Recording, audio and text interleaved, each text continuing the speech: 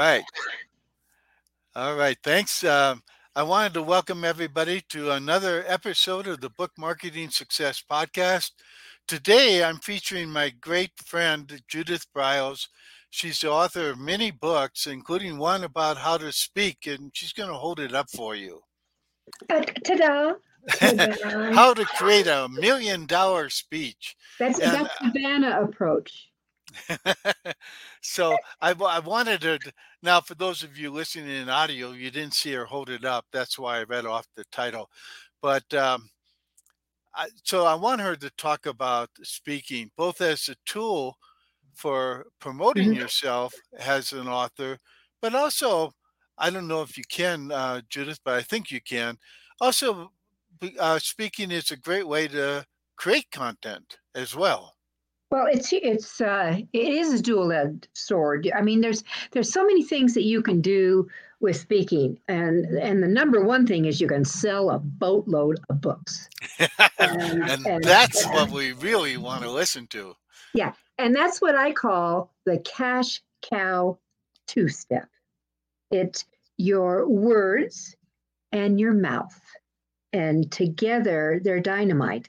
When it goes back to John and the whole thing of marketing. Who are you writing for?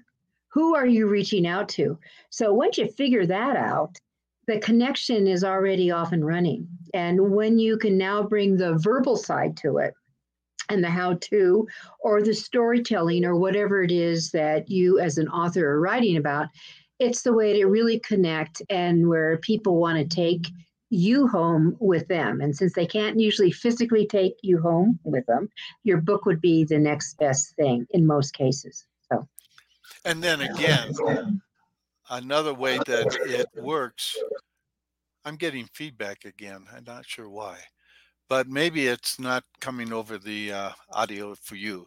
So anyway, nope. They can also take you home through the audio and videos that you create from your speaking engagement, things like that, podcast episodes you do, and so on and so forth. I mean, I take you home every week. Oh, well, there you go. No. I think that it is an evolution. And I actually started out as a speaker before I ever wrote anything. I would do art. There was no such thing as blogging. There wasn't email. I mean, you and I are a little bit longer than the tooth than maybe some of our listeners. But that, and I would do articles, just articles. And then when my first book came out, which was going to be the one and only, no one told me that books bred by themselves. That it was, people said, well, we want you to come and talk on your book. And it was really a while before I really got this is the way to move them, because I have to confess for everyone, I am a recovered New York publishing snob. And I used to believe that only legitimate authors published via New York. And I did 18 books with the big boys before I did Cross the Bridge. And it all became because of voila, speaking. And I was speaking to a group in Seattle, and I got a call, and they said, Judith, could you reach out to your publisher and ask if we could get maybe a little discount if we bought a few of your books? Well, I had just taken back the rights of the book. I'm now a publisher, I guess. And I bought the remaining stock, which consisted of 60. And in my mathematical mind, view is less than 60. And I said, I'm sure I can make an arrangement. How about if I could get you a third off? And they said, oh, that'd be so great. So tell them we'd like, 1,000 copies. Well, that was the giant goal because I didn't have 1,000 copies. And I actually needed to do a revamping of the book. And that's how I crossed the bridge. And once I did that and figured out how much faster and timely and how much, oh my God, I could control it. And, I can make more money. I never looked back. Right. And it's really great, especially like in your case where you ended up having to print more books, which a publisher would have taken weeks and weeks and possibly years to do. Well, And yes, I had to do the rewrites of it, but I had to find a cover designer. I had to find a layout. I mean, I had to do all that, and I was really a dum dum, truly a dum dum. I was totally ignorant, and but I was not committed to stay stupido, and so I was going to figure out how to do this. And I did do that. And the only mistake I made in that process was I didn't know, I knew nothing about this thing called manufacturing and printing. And I probably paid twice as much per book to do that. But I was able to negotiate enough books for that I had a 2,000 book first run for the book. And they wanted 1,000, and they immediately came back and they wanted 500 more. But, I was in the green. I was in the green. it's one of the really neat things about speaking is that you can not only get paid to speak, but you can sell your book, and they will often buy copies for everybody in the audience or all the members of their association. Well, we had the formula down. I mean, I was like a traveling store by the time this thing really got rolling, and that we knew, depending upon the time of day, how many books we would sell. From the audience, the time of day, if I was opening in the middle, if I was the keynote or a workshop person, if I was the closing person. I mean, they could love you. You could rock the roof, but half of them were already gone because they just want to go home. And if you're evening speaker, rarely did you sell much in books because they may love you too, but I got to get home. And so you had that. But I found that, and I'm very transparent on what my book sales and speaking fees are. And I did sell over 1 million books this way, copies of my various books. I did gross in sales over $2 million. And I did make over $3 million more in speaking fees. So, I think people are nuts not to be speaking on their expertise. I agree with you on that. When I talk about ways to market your books, probably my number one way is speaking. Number one. Because you control it for the most part. So you don't have to rely on the bookstores to sell your books or a catalog to pick up your book or TV appearances or anything. You just start booking yourself as a speaker. Oh, and when you sell them, you get paid on the spot and nobody returns it. I think that's, an author's dream. Non-returnable is definitely an author's dream. Yeah. and yes. I remember selling my book sometimes, and people would come up with cash, and my book was $19.95, but they'd give me $20. I made 5 cents extra. It's easy peasy. Yeah, exactly. Because you didn't make change. You just said, okay, I'll give you an autograph too. I'll throw that in. No, we always rounded our numbers. But the other thing I'll tell people at gigs, because you're there to sign your fabulous book. You're not discounting, sweetheart. Why should you discount? So my books were marked at $20 and $25. I did have one. I actually have raised prices on books. I did have one book that went for $35. I had one book for $29. And then once you start having multiple books, you could put bundles together. Like we had a 6-pack, get Judah's 6-pack. And then it was like they got a free book, in it by the pricing. We would bring that down. And literally, I'm just gonna literally when we had a book table because we were like a traveling store, but I would stack them, like 6 of them, and I would, stagger them. So people say, I'll take a 6-pack. Okay, you're ready.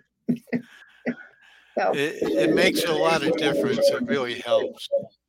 It's huge. So, I mean, everyone starts speaking and when you're working on another book, or let's say, maybe you don't have a book yet. Maybe you're in the, I'm an author in waiting. Sell your book anyway. I started pre-selling a book 6 months before I ever had it in hand. 6 months. I was starting to collect money. Well, that's one of the things I really liked about self-publishing. When I first came out with 1,001 Ways to Market Your Books, it was called 101 Ways to Market Your Books. I actually pre-sold 3 books in a deal, and so I had to write them because I hadn't written any of them. Exactly. But I had to write them because I had 1,000 people pay me up front Absolutely. for the 3-book deal. And that pays for your whole print run. It pays for so much when you're ready to go. But you do have to use the money for what you're going to deliver to people. Right. And the only deal I did for the pre-sale group is I covered the shipping.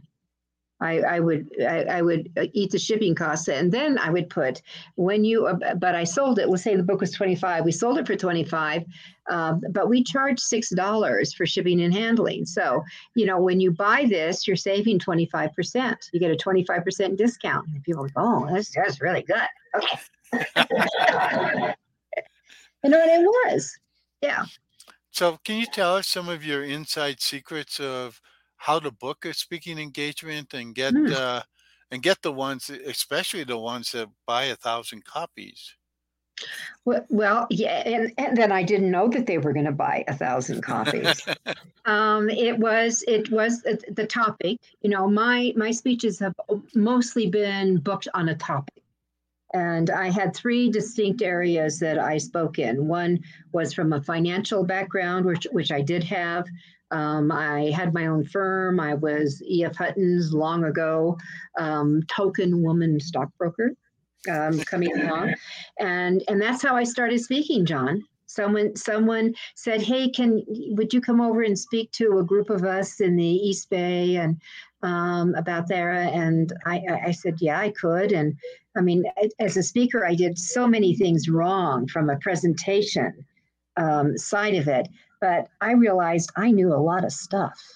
And once I figured out how to start doing the structure, and get it sequential, it was hot. So I started only on the financial area. And then I went through an embezzlement many, many years ago from a female partner.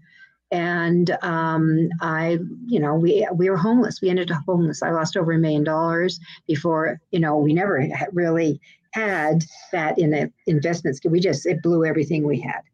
And I went back to school to try to figure out how to save this thing because I had referred people to it and I was obligated, I felt, to try to save us.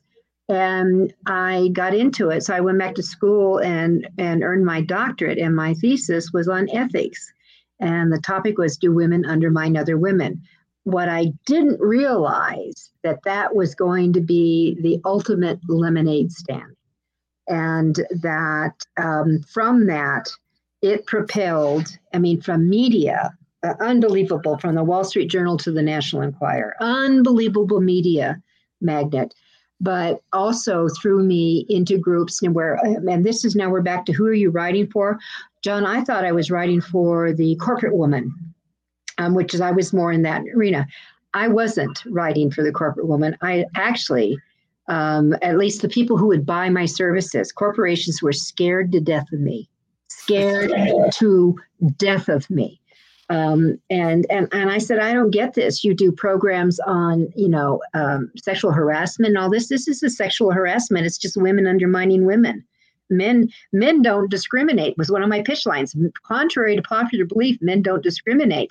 They will equally shaft anybody. Women, though, are more inclined to undermine their own gender. Well, that was like taboo. But my audience came and found me, and it was called healthcare, a predominantly female-dominated workplace that had toxicity woven through its blood veins. And I stepped in I became the go-to person to, if you got a problem, get Briles in there. And so that was the evolution that they came to me, and they always wanted zapping conflict in the workplace, or the last title I wrote for them was called Sabotage, How to Deal with the Pit Bull, Skunks, Snakes, Scorpions, and Slugs in the Healthcare Workplace. And anybody who worked in healthcare knew exactly who I was talking about. The book, it sold itself. It sold itself. So that carried me for a long time, and then other things, came along, and that now. I've transitioned because I've always helped people with books. I'll introduce you to my agent. Sure, you should write a book, but of course, you only should work with New York because I was a snob then. And I'd always help people during that time. And then I had an accident. And I think that all of us have to look, life throws some real curveballs. And I was speaking at a huge gig, 5,000 in attendance. And it was over, and I was walking in the corridor, this fancy dancy Fairmont Hotel, marble floors in another country. And all of a sudden, I'm on my butt because I have stepped in a gob of either yogurt or vanilla ice cream, and I ended up with a brain injury. The work that I did, I could no longer do. I didn't know if I didn't know if I was going to be able. We thought I might be wheelchair bound for a long time, and that in just doing the amount of monies we put into my head to get it back was amazing. But I couldn't do the travel where I was sometimes in 10 and 12 states a month, John, speaking on my books, and my body couldn't do it anymore, and. But so I thought, I'm the breadwinner here. How am I going to take care of my family and do all this? Well, I've always helped people with the books. And so I started doing these little mini groups when I was able to start speaking again, because it took me a while to get my brain together. I lost my ability to do math. I used to be a math whiz, came from the finance. I cannot do math anymore. I can't balance a checkbook. I can't. But the gift that came to me is when I'm talking to someone about their book, I see it. I see it. I see how it's supposed to lay out. I see how it's supposed to structure. I see it. So that was the new gift that came to me. And so it works well. Now, do I still speak when I'm asked to? Absolutely. I love to speak. I love to share. I love to talk about kick butt book marketing. I love to try to inject the fun that marketing is instead of feeling like it is a freaking overwhelm all the time and it's like dirty. And the thing is that, you've got a product. Your book is your product. You got to sell it, babe. I think a lot of people, when they're starting out, are afraid to speak. And I think there are a lot of authors that say, I don't want to do that. I would shake in my boots and things like that. But in my own experience, if you've done it a few times, the first time I had willies in my stomach and things like that. But then I started to really enjoy it. And I think that most people that start to speak and get used to it actually start to enjoy it. I started pushing people off the stage to get to speak. I've seen you do that. They take too long. They take too long to introduce me, and I'm going. I gotta get going, And I think that. So even if you are right now going, I could never speak, the reality is you probably can. You know what? But people would rather actually die than speak. And it is stunning. So, but why do you want to speak? Because the public needs to hear you. You wrote this book. Now they need to hear you together. Why should you speak? Because you're a problem solver. John, I've always said it's not money that makes the world go round. It's problems. We authors are problem solvers. We're problem solvers. You meet amazing people, you go amazing places, you have fun. And as I said, when we first started, I only was going to write one book because some well-known author, screenwriter, national, international columnist took some of my ideas when he met me and published them. And that was the epiphany. And the epiphany that came in is, JB, if you don't start taking some of your own ideas, other people will. And that's why, so many of these authors get stuck with what I call 1 for the money, 2 for the show, 3 for the show, 3, 3, and they never go.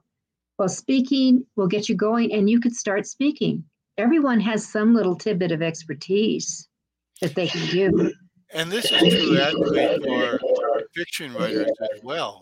Absolutely. Fiction writers are glorious story writers, storytellers.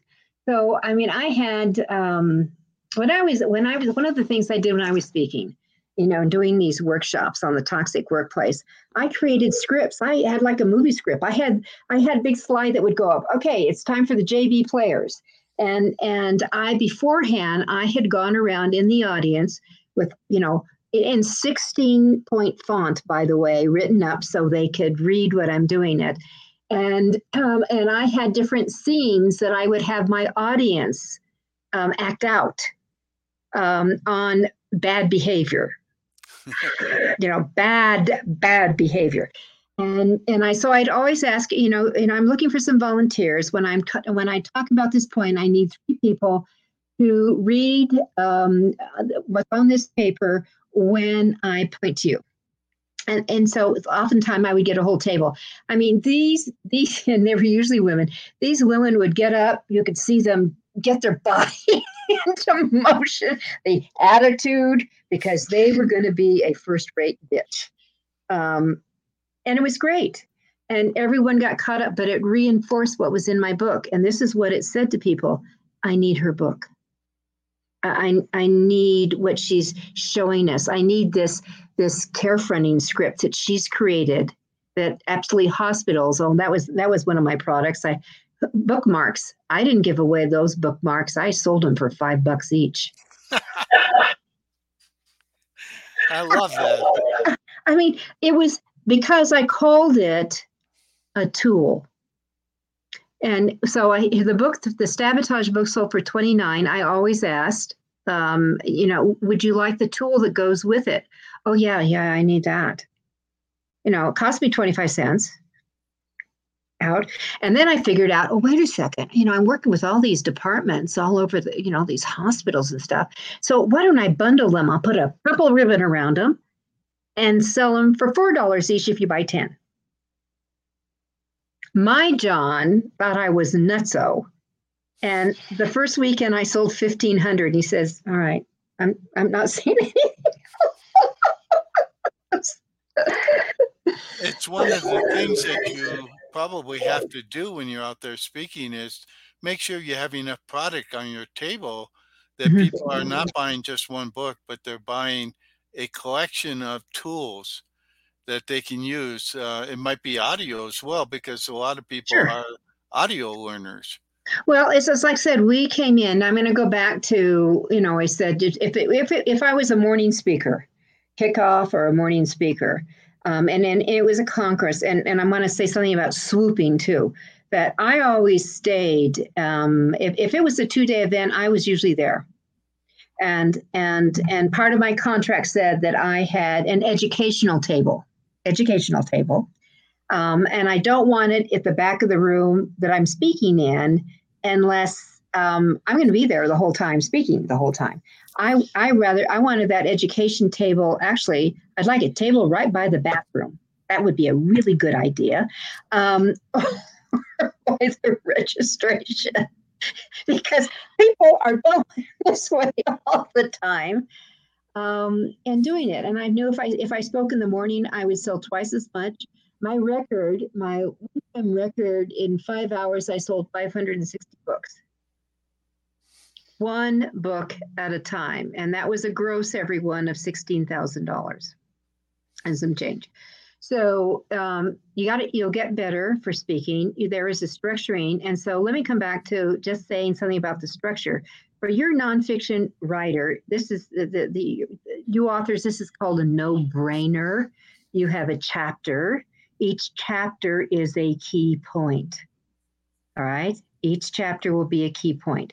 Now, when you're structuring those key points, one, how are you, I would when I teach people speaking, one, what's her point? Two, how are you going to reinforce it? Is it going to be with an alarming statistic? Is it going to be with an awesome story? How are you going to set it up? And then three, are you going to have an activity or an exercise within it? Sometimes you can do a live activity with them. I've had people get up and change their clothes around. It's a hoot. But when you do those kind of activities, you have to plan, because when you have a large group, you got to settle them down again if they're moving on those kind of things. So that you have an activity to reinforce whatever it is. You may have some cartoons you show. You may have some slides. The huge mistake, John, huge mistake all these authors make is they put a gazillion words on a slide. No. One word. No. One or two words. You're the expert. Now you're going to speak often, because you know what?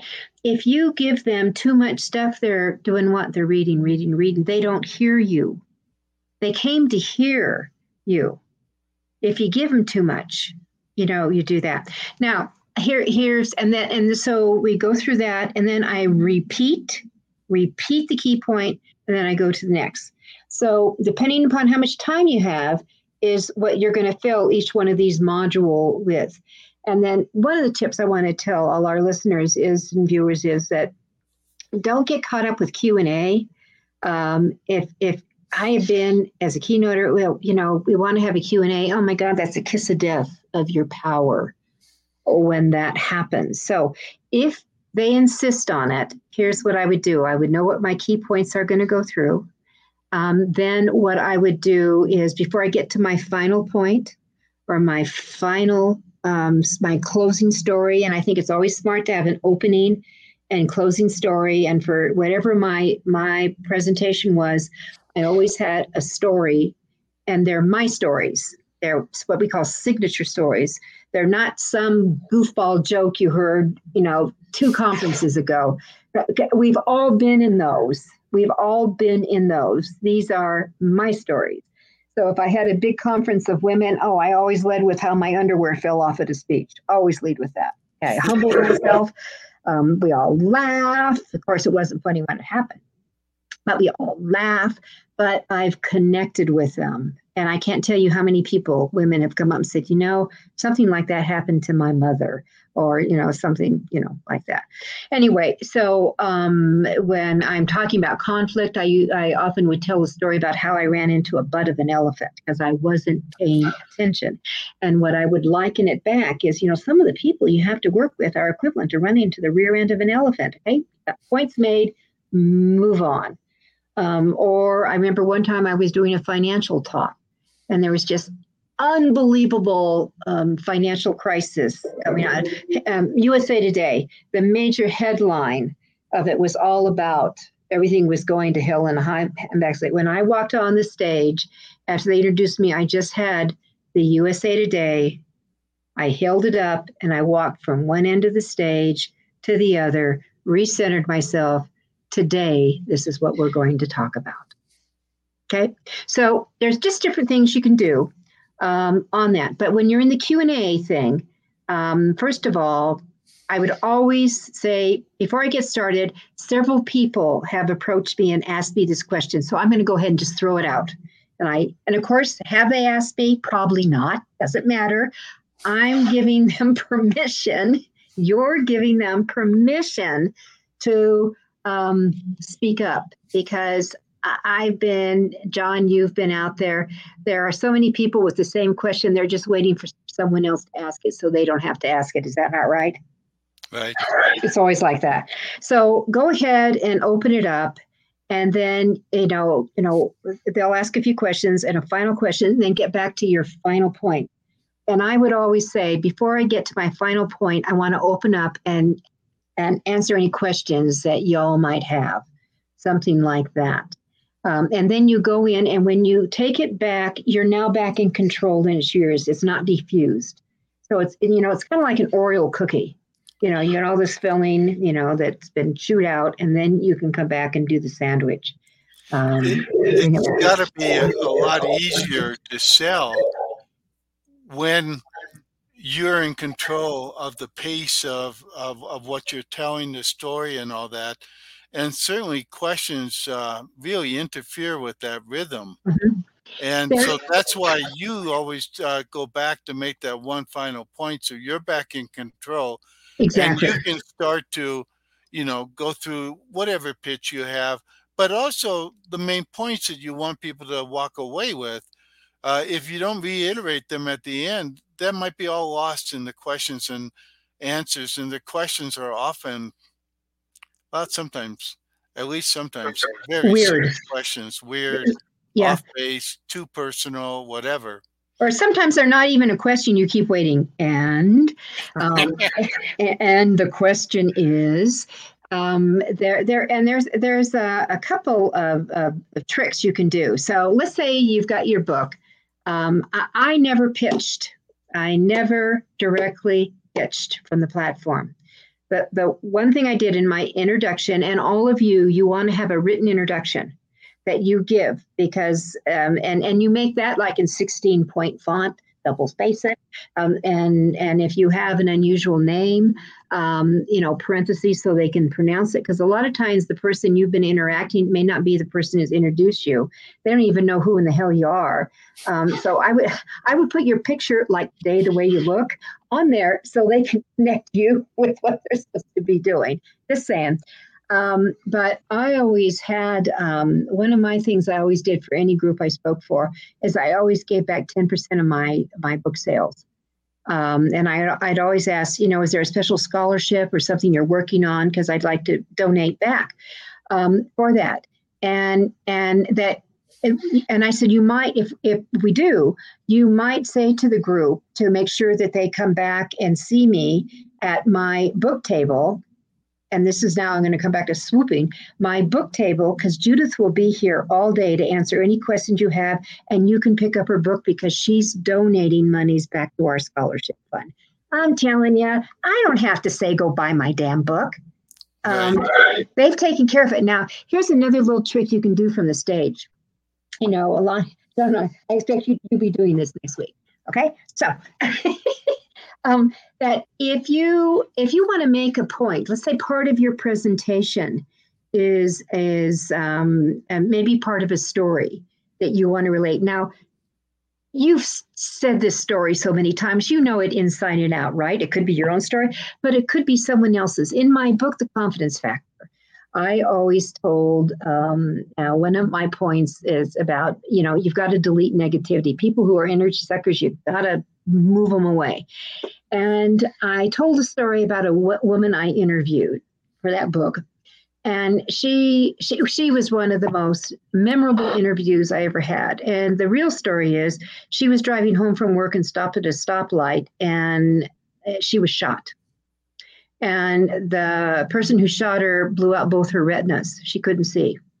And so she pulled to the side of the store, and that and the story goes. The story goes on, and and also let me just say this: when you're telling a story that is rough, painful, hard, you have got to give your audiences an escape, because speaking is like a roller coaster.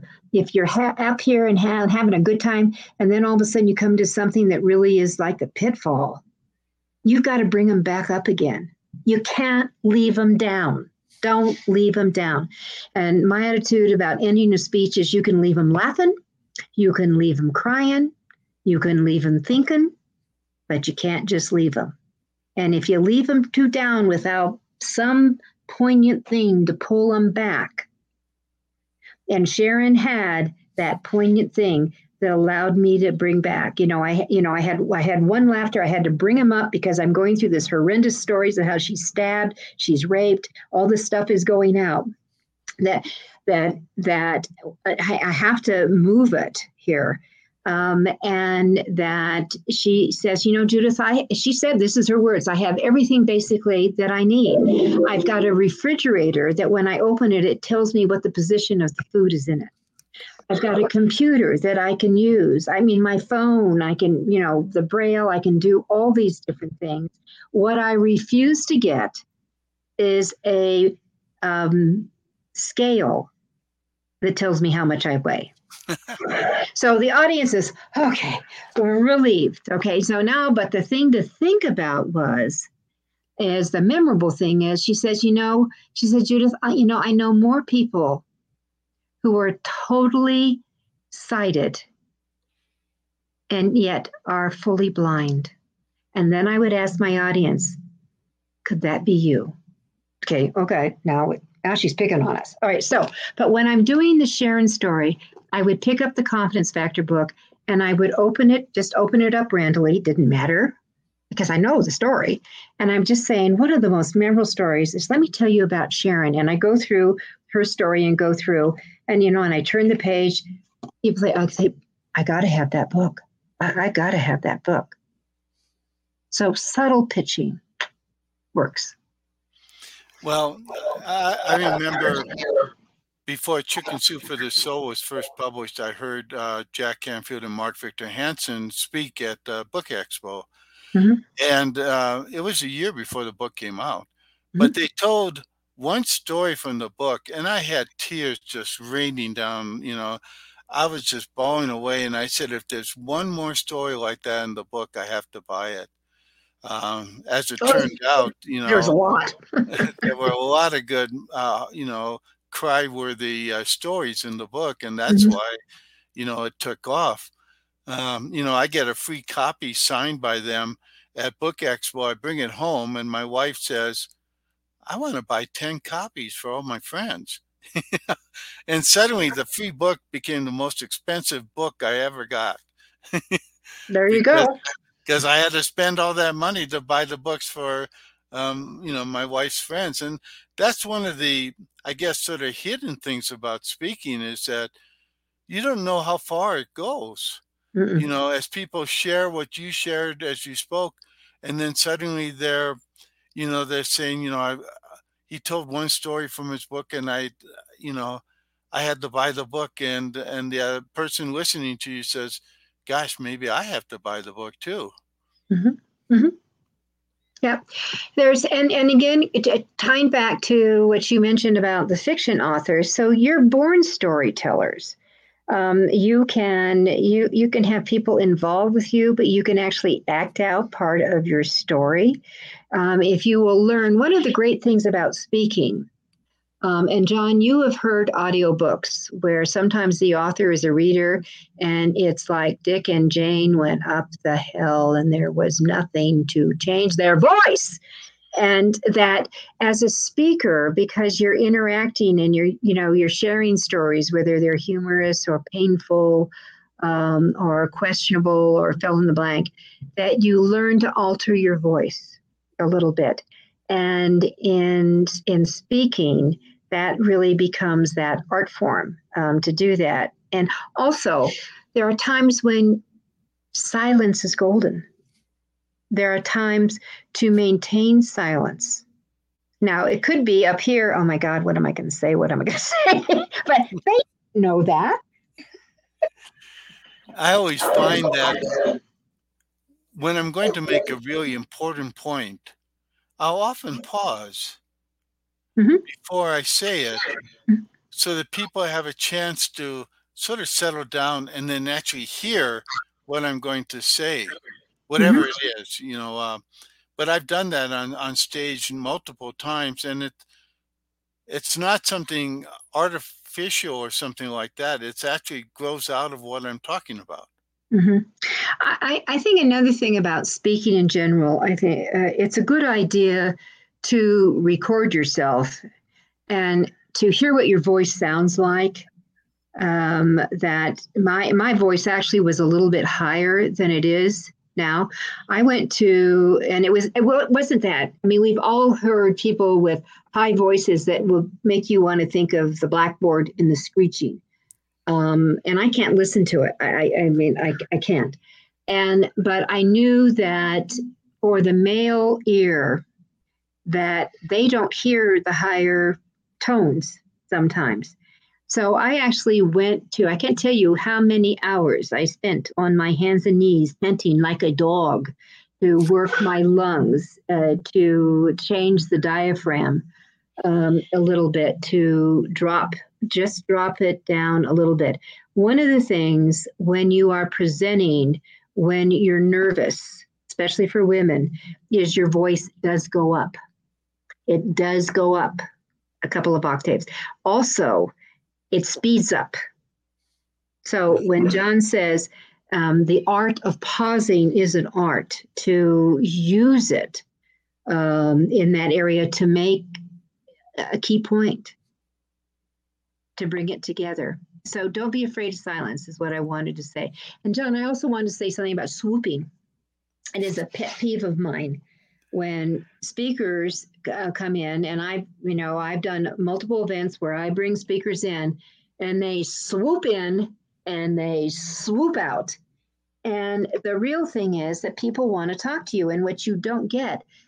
I was booked ahead for my speaking gigs a year to a year and a half because I hung out. I was available. I was accessible. They would go back and they would tell their bosses or their colleagues or maybe other associations they belong to, we really need to get her in there. And I know that I had a guy call me one time and he wanted me to speak to a group, and I turned him down. And he said, but we loved you. The people loved you. I said, I get it. I loved them too. But you're asking me to speak to an all-male group at 9:00 at night. And I said, I'm the wrong fit for you. I'm the wrong fit. At that time of night, where you've been drinking, and you'd probably rather be throwing rolls at each other, that you need a humorist. I speak with humor, but I am not a humorist. And so I think it's really important to understand where your fit is. And it's like for your books, who are you writing for? Who are you writing for? But then who are you speaking for? And I found my prime market was female dominated. Certainly I did a lot with the C-suite of executive. But, if you're in the healthcare industry, if you work in healthcare, they all have a dark sense of humor to survive. I mean, you have to in healthcare. And I'm quirky. So I was a fit for that. in that. But you've got to know who you're going for in that process. I think if I worked in healthcare, I'd be making all kind of death jokes. It's just my weird sense of humor that helps me survive. Blood works.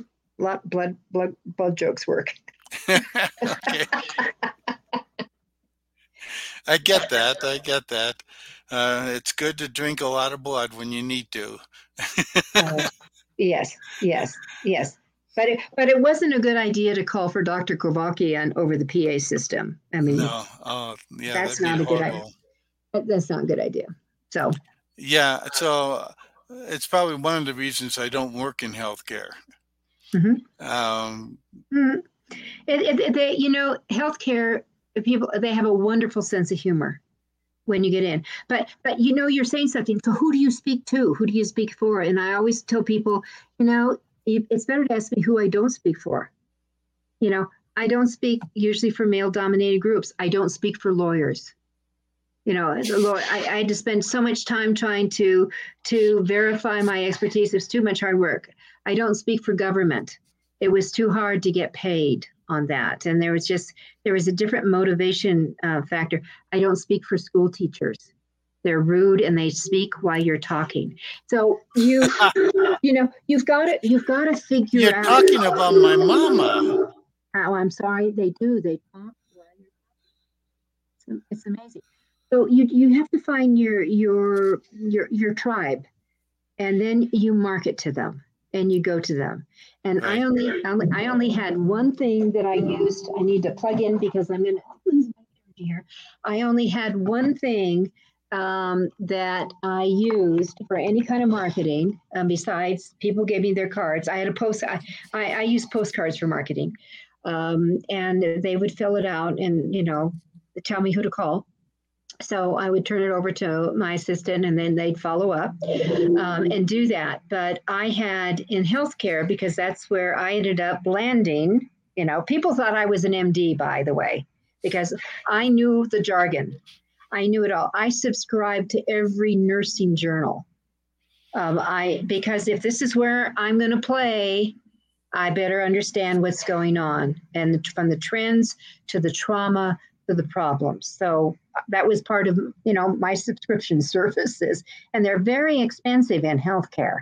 So with that, I did a variety of things to be the fit, and I had this one book, and it was called the Blue Book, and it was the Healthcare Blue Book, and it was broken down by state, and it was broken down by field. And if I booked a gig in Iowa City, let's say, number one, we would send out a postcard to every hospital within 200 miles of that, everyone. And there are times where I would spend an entire week in Iowa going across the strait, whether it was horizontal or vertical, that we could get to. And because every time I went out for a gig, it is not the gig, it is not the speech that's the hard work. It's not the delivery. That's the fun part. It's the prep work. It's the travel. That's where the grueling side comes in. Every gig I did was usually 3 days, one to get there, at least one day there, and another day to come back. And that area. If I could put together what we call the cluster gig, then I could travel in a certain area, and we never did more than, we never wanted to be much more than 150 miles away from the point we had, so we could get there in that time. And by then, I never drove myself because driving is my stress point. So my John husband traveled with me, and he became the bookstore dude. And he handled all the bookstore, and I just got to sign books and be the star. And that's what you want to do, so you have those capabilities. And John did that for many years. I mean, he couldn't comprehend like a cash being thrown. Your $20 cash being thrown at you as you do it. Of course, that's not the way they do it. Everything is on credit card today, or it's on the gadgets. But that we could come back easily with $1,000 in cash plus a gazillion checks, plus we swipe the credit cards. So it helps to have somebody helping you when you're selling that many books, especially when you speak. Yeah. And there's just all kinds of things that you can do with getting sponsors. Next time any of you are at a conference and they have exhibitors, here is your homework. You're going to walk the exhibit hall. You see that is there an exhibitor there that might be a match for your expertise to go with your book. And the pitch would be, that they could help underwrite you being a keynote speaker. I had that several times. Bristol Myers would throw $5,000 to, I was their spokesperson for 3 years for one of their products. And they would put in up to $5,000 for any one gig if I had determined the demographics were right for that. Now, the other thing is, especially if they were there, and this is what you could do with a sponsor, say, you know what, I'd love to come to your booth, be at your booth. Let's have my books. Why don't you buy a bunch of books and give them away? And they have to come to your booth to talk to you, and they get a copy of my book. There's just all kinds of things you can do. That's a great idea. Yeah, it works. Yeah. So do you have any last minute thing you want to share with people about speaking, the joys of it, the trauma of it, the how-tos of it, anything? Well, the how-tos for nonfiction, I told you how to do your structure. You do it. What you have to do is make sure that you've got a good speaking tab on your website. On that website, you better have a speaker one sheet on there that you could have a separate subsection for meeting planners on there. But they're looking for not, this is less is more, John, that too many people have so many huge paragraphs of everything. They don't understand the power of a bullet point. And I'll never forget the time one of my friends who was a meeting planner looked things over here for me. And she said, this all sounds great, but Judith, when I am looking for someone, I'm looking for a decision I can make in 10 seconds. 10 freaking seconds. So we took my paragraph that had my expertise in that, and it was just one sentence. And then speaking on bullet point, conflict resolution in the blah, blah, blah, this. And so when I'm looking, usually when I'm out on the prowl, I'm looking for someone who can fill a certain topic. And you need to understand that meeting planners are looking on ruling out versus including in. They want to get to who is the right fit for them on that. So you need a speaking tab. You need introductions on it. You should have headshots on it. You should have shout outs from people that you have worked with. And you should have a video. And one of the things is I personally, since I do programs, I would never bring in a speaker that I had not personally seen or someone that I know closely well had personally seen, because in this day of slick, click, and tick, that you can be the worst speaker in the world. But in 90 minutes, you can probably find 60 seconds of clip that makes you look just fantastic. And I'm just saying, I've seen it. That either I see an entire speech so I can see you unedited. That's what I want, unedited on that. And how you handle that and those things. So you need some kind of a short speaker reel for that, or pop, but you need a speaker tab. You need to have that one sheet on it. You need to have other information that would help them make decisions. You need shout outs from other places, mention places, get the logos of them and put them up, because it's like a collage of media. So you can have a collage of whether it's Coca-Cola or the American Hospital Association or whatever it is, that just shows that you've been out and about. And that all those things help. And the other thing is, please, please, please stop hiding behind voicemail and all the other stuff. I have right at the very top of my website, let's chat. Here's my phone number. Call me now. And people are always shocked when I answer the phone. Now, the thing is, I may say, I'm meeting with someone right now. May I call you back? And I will. But the other side of that is that, or if it goes to a voicemail, I'll go in and pick it up right away. Or they figure out, maybe I can text her. Okay. And if you're texting people, please leave your name. I always tell people that if you do have to leave a message, the message should begin with your name and your phone number.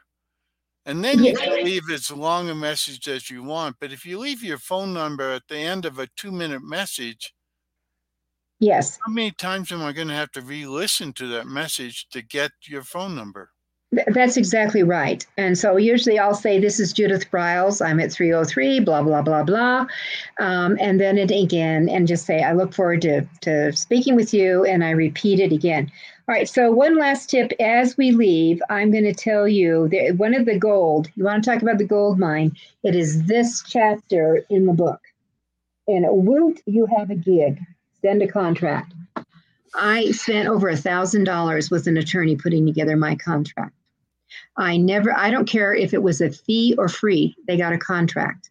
If it was for free, I would put in what my regular speaking fee is, but for you, it's this on that, because I wanted them to know they got a deal.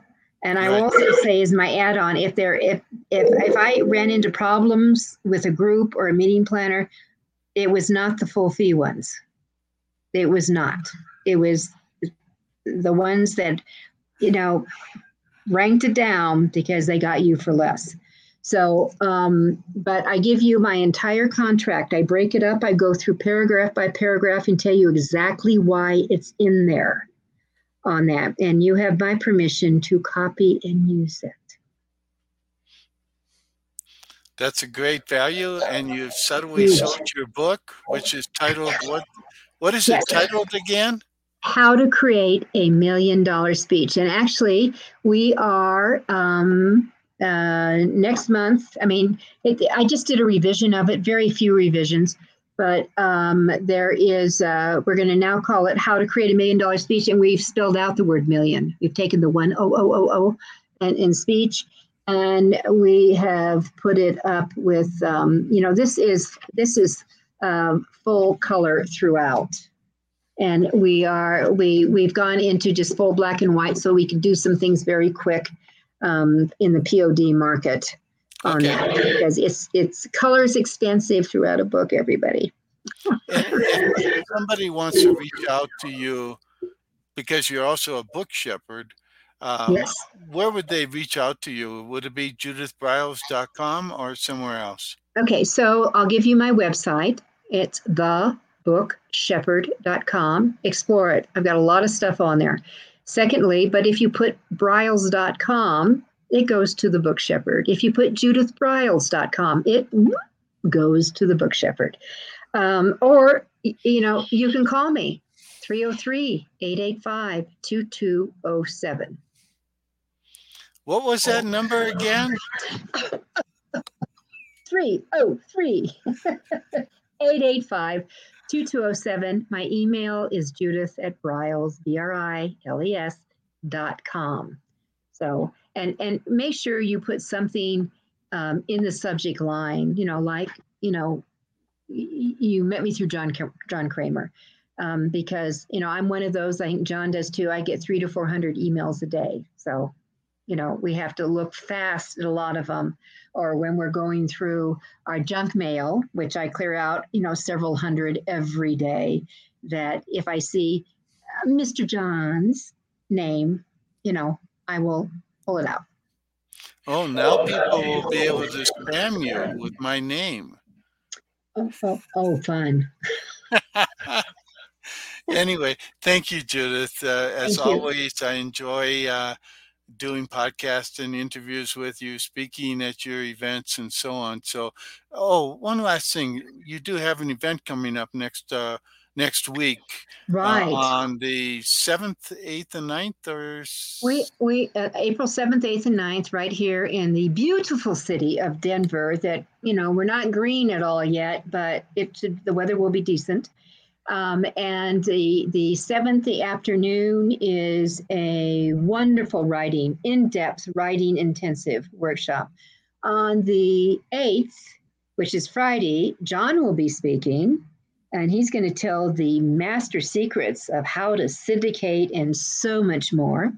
And we have a variety of topics that throughout the day, from video books to adding color to your storytelling, to just anything. And I'm very marketing oriented. John and I are kind of joined at the hip here.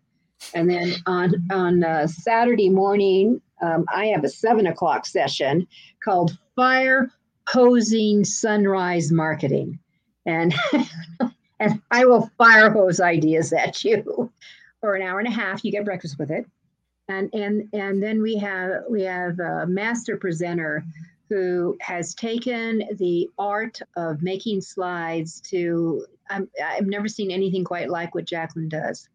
It's sensational. And then we have some really structuring on the storytelling. So there's something for fiction, lots for nonfiction, but it's all about author success. And that's the Author U Extravaganza. You can go to authoru.org, click on the events tab, and this is when you need to call me and say if there's any room. Okay. Say, and Friday night. Oh my God, Nancy Norton is with us, who is a Headline Comedy Works star, who won the Seattle Best Comedy, the Boston Best Comedy. She is a hoot, and she's our dessert with dinner. So thank you very much. So that's authoru.org, and then click on the Events. It's all event there. tab, and you can find out about it. You can sign up for it and so on. So thanks a lot, Judith. I Thank really you. enjoyed this. I love, again, speaking with you, kibitzing with you and all of that. So thank you very much. This is the way we speak together. We play, see? And if you want to play, then it's not work. All right, everyone. Have a great week. Thanks a lot, everyone.